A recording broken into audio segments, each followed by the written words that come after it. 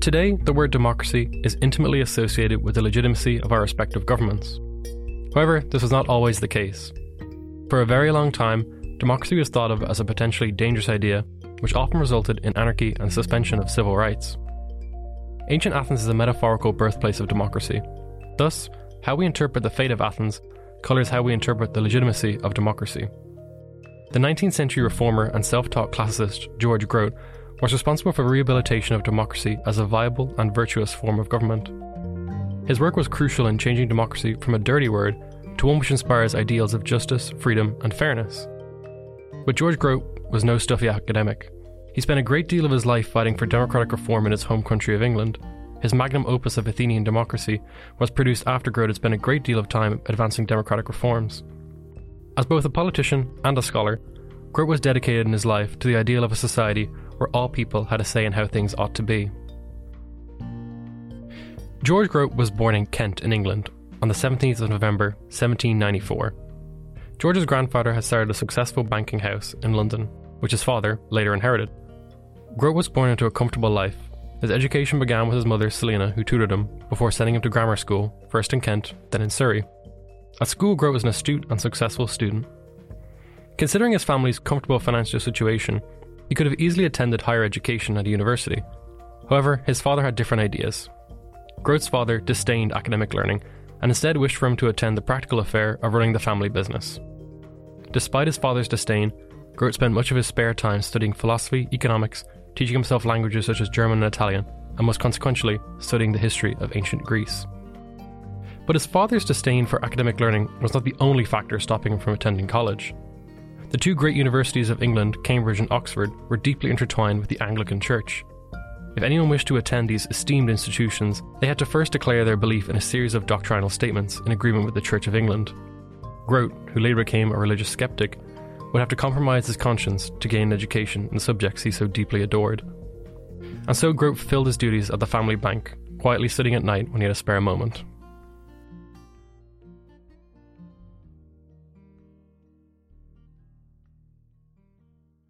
The private nature of Grote's study changed in 1819 when he met James Mill, one of the leading members of what came to be known as the Philosophical Radicals. Like so many others, James Mill made a lasting impression upon the young Grote, who was only 21 years old at the time. Following their meeting, Grote became associated with the Philosophical Radicals. That's a very cool name, but what exactly is a Philosophical Radical? Led by Jeremy Bentham and James Mill, the goal of the Philosophical Radicals as a political party was to eliminate the privilege and abuses of the aristocracy. The pernicious influence of the aristocracy was to be snuffed out through concrete reforms, such as universal suffrage, frequent elections, and most importantly, the secret ballot. In the early 19th century, only men who owned property of a certain value were permitted to vote. The vast majority of people had no say in the political process. On top of this, votes were not cast anonymously. Imagine if your landlord threatened to evict you unless you voted for their preferred political party. Despite your strong convictions, you do need a place to sleep. You comply and vote for their candidate. Today we have avoided this issue through secret ballot voting, the practice of making our votes anonymous, and therefore immune to public scrutiny. However, like many things, this was not always the case. During Grote's life, votes were not cast anonymously. Instead, one's decision was public knowledge. The idea of hiding one's convictions was deemed a sinister practice. Conservative political commentators viciously attacked secret ballot voting as an un-English idea. The open system of voting allowed those in positions of power to impose their beliefs upon others through either shady bribery or outright coercion. In 1821, Grote published his first written work, entitled Statements of the Question of Parliamentary Reform. In this lengthy pamphlet, he attacked the views of James Mackintosh. Grote explained that naturally, all individuals and groups are self-interested. But if only one particular class or sect were capable of voting, they would benefit themselves at the expense of others. This was the situation in England. The aristocracy held a firm grip on political power and used it to line their pockets. Grote estimated that a measly 200 families voting controlled the majority of seats in Parliament. To solve this, he argued for universal suffrage, frequent elections, and the secret ballot, the planks of the Philosophical Radicals.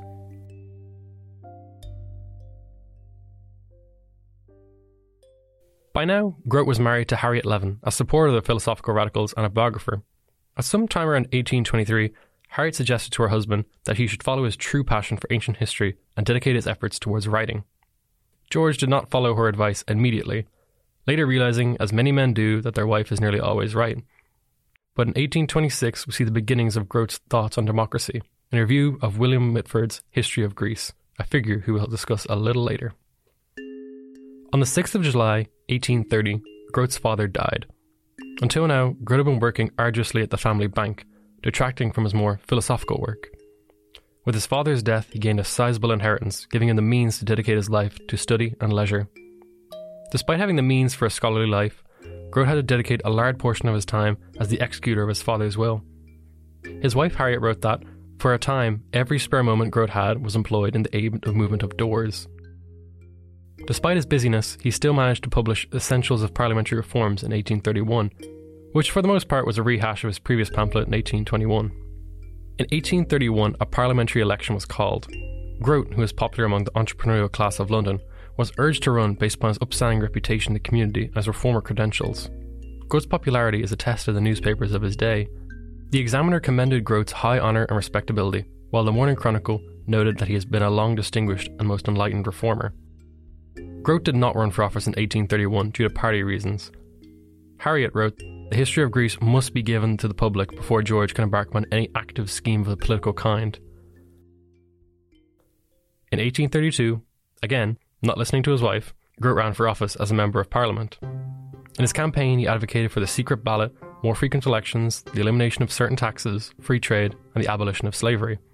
Grote's progressive campaign won in a landslide due to those progressive ideas and his personal character. Grote would serve in Parliament for 9 years, constantly advocating for the implementation of the secret ballot to no avail. But ultimately, Grote was not a good fit for political life, and the philosophical radicals began to lose their momentum. By 1841, Grote did not stand for re-election and returned to private life. Grote was finally free to pursue his love of ancient history. Grote's masterwork was entitled A History of Ancient Greece, and was a hefty 12 volumes long. As the title suggests, it was a history of ancient Greece. But Grote put Athens at the centre of attention, not only as an impressive achievement from the past, but a model to be copied and adapted in the present. This sounds pretty tame, but at the time it was anything but tame. It was a thesis statement which went against all conventional knowledge for the last 2,000 years. To explain why Grote's work was so different, we must delve into the nature of Athenian democracy and its reception throughout history. After overthrowing a tyrannous pair of brothers, the Athenian reformer Cleisthenes took charge of Athens in 508 BC. While there had been democratic reforms under another lawmaker named Solon, Grote attributed the flourishing of democracy to the reforms of Cleisthenes. Under Cleisthenes, male Athenian citizens could vote in the assembly, or what was known as the ecclesia. Bills were put forward to the assembly by the council, which consisted of 500 citizens chosen at random who presided for a single year. The assembly elected magistrates who applied laws and led the army. Criminal cases were handled by large juries composed of random citizens. While there were further reforms after Cleisthenes, his were by far the most important.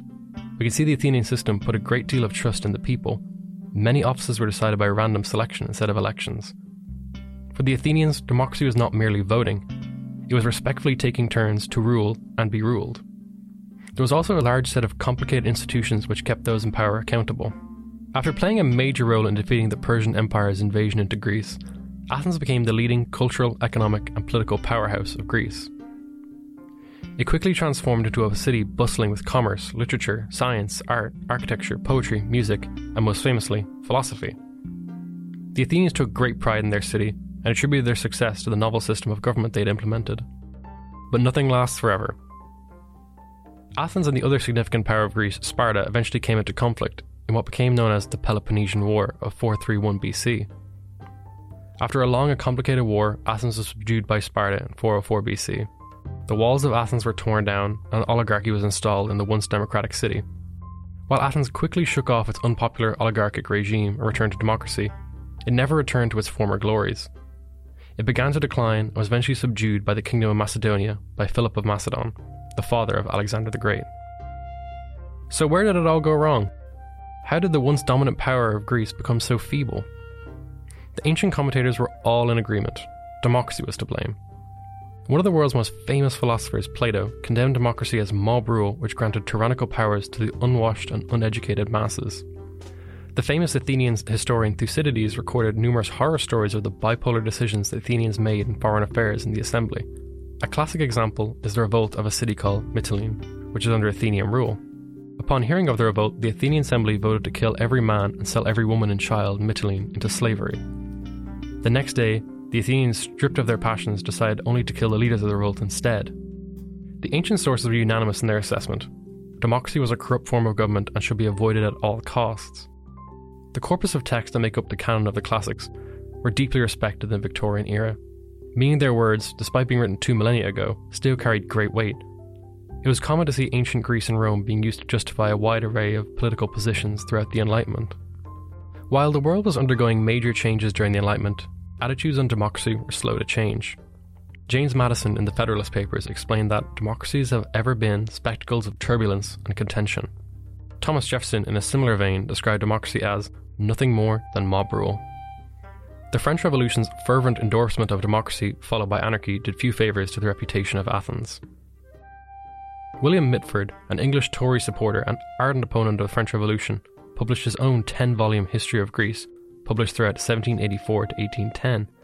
Mitford's history was written in large part to articulate the inherent weakness and the indelible barbarism of democratic government. Mitford concluded that democracy was a form of government run by the dregs of society which usurped civil liberties, redistributed private property, and made ill-informed decisions. He believed that people were easily manipulated by flashy rhetoric of demagogues, lead to all sorts of misery. The lesson Mitford took from Athens was that constitutional monarchy is the best way to run a nation. Mitford's text was hugely popular, making it the perfect target for Grote. While Grote had not attended college, after long hours at the bank he studied as often as he could. Through his efforts he had become a self-taught polymath and polyglot. By not formally studying classics in university, Grote had a surprising advantage. He was free from the prejudices and assumptions commonly held by the academies of the day. He was never told what to think by anyone. He came to his own independent conclusions. The vast majority of Grote's contemporaries, such as Mitford, placed great faith in the words of ancient accounts of democracy. Grote did not. Instead, he embarked upon a rigorous cross-examination of all the sources he could access. What quickly became apparent was that the critics of democracy were inconsistent. On one end, they would accuse the Athenian citizenry of being ruthlessly efficient tyrants, and on the other end, being incompetent tongue-twiddlers. Grote concluded you couldn't have it both ways. Either Athens was ruthless or dumb. By pointing out these inconsistencies, Grote began to prove the picture painted of Athenian democracy was heavily biased and generally articulated by disgruntled aristocrats. In tandem with this, Grote began arguing that the institutions established by Cleisthenes and later reformers produced an amazing stability by keeping those in power accountable to the public. Grote not only exposed the falsities of the anti-democratic tradition, he also made the positive case for democracy. Moral character was of the utmost importance to Victorian Britain. For Grote to rehabilitate democracy successfully, he also had to articulate the virtues of the Athenians. Grote attaches Athens' greatness to their political institutions, which promoted their unique national character. Grote did not believe the Athenians' achievements were due to any inherent or inborn greatness. It was due to their institutions. He explained that the Athenian experiment of democracy was their grand study, which aimed to surround the delivery of judgment with the best securities for rectitude and the best preservatives against haste, passion, or private corruption. Athens' contemporary rivals were city-states run by oligarchies. Grote believed that these oligarchies only promoted the interests of those in power, similar to England. But Athens was unique. It had an active citizenry which encouraged people to share their perspective with others and come together to make decisions. No one class or sect dominated society. Instead, Athenians, rich and poor alike, worked together for a common goal. Grote argued that oligarchies could at best rely upon subjects' passive acquiescence and obedience. On the opposite end of the spectrum, Athenian democracy relied upon active citizens, who, through their efforts, cultivated an energy of public and private action such as could never be obtained under an oligarchy. By exercising their influence in assemblies, citizens came to identify their own safety and happiness with the vote of the majority and became familiarized with the notion of a sovereign authority. This sovereign authority was the Athenian people, which is composed of free and equal citizens. Citizens through the power of assembly both expressed their thoughts and listened to others. Open and free expression of ideas without suppression was crucial to the Athenian experiment, and according to Grote, this led the Athenians to become the most liberal people on the planet at the time. Grote believed few governments in his time ever achieved the generous tolerance or promoted the intellectual curiosity that Athens had cultivated. But what about all the times Athens pursued terrible ideas and made short-sighted decisions? How did Grote respond to democracy's obvious mistakes? In Athens' history, there were numerous terrible mistakes and blunders. But Grote's reply is that all systems of government are bound to make mistakes eventually, even democracy. The crucial difference lies in incentives. Democracies may fail, but since the people run them, they have every reason to benefit themselves. An autocratic government has no reason to benefit anyone but those in power. Grote explains further that democracies learn by making decisions consistently and applying new knowledge. On the other hand, even the most enlightened autocratic government always runs the risk of becoming unenlightened. For Grote, democracy is a dynamic system which adapts and grows with new knowledge and experience. It is self-correcting. As Grote published his 12-volume tome, he received more and more praise for his immense effort and unparalleled scholarship. His History of Greece quickly became a widely used textbook in universities such as Cambridge. Thanks to Grote, democracy became less of a dirty word as time passed. While many liberal-minded thinkers praised his work, it is worth mentioning the impact it had upon John Stuart Mill, a colossal figure in classical liberal thought. Mill gave glowing reviews of Grote's work, but most importantly, you can see traces of Grote within Mill's democratic thinking. In two of Mill's seminal works, On Liberty and Considerations of Representative Government, we can observe the democratic spirit of Grote. In On Liberty, Pericles, the Athenian leader, stands out as a model of self-development and toleration. A third chapter of Considerations of Representative Government, where Mill discusses democracy, like Grote, he discusses the benefit of an active citizenry. Mill's democratic streak was deeply indebted to Grote's scholarship.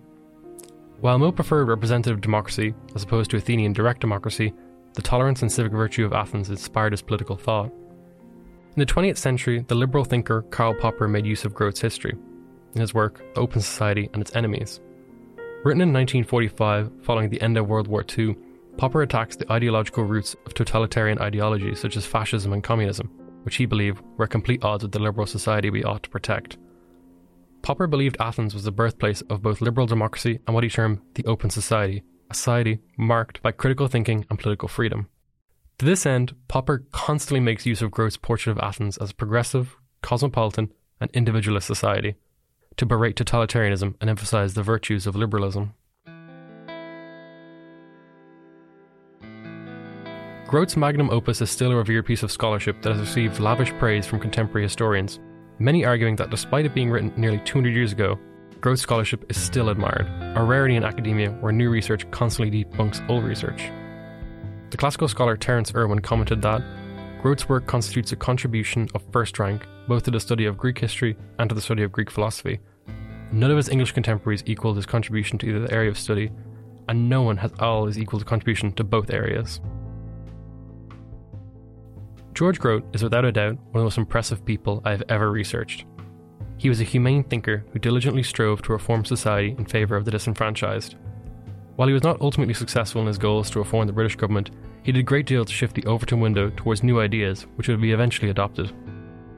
As well as an activist, he was a dedicated politician and a man renowned for his upstanding character.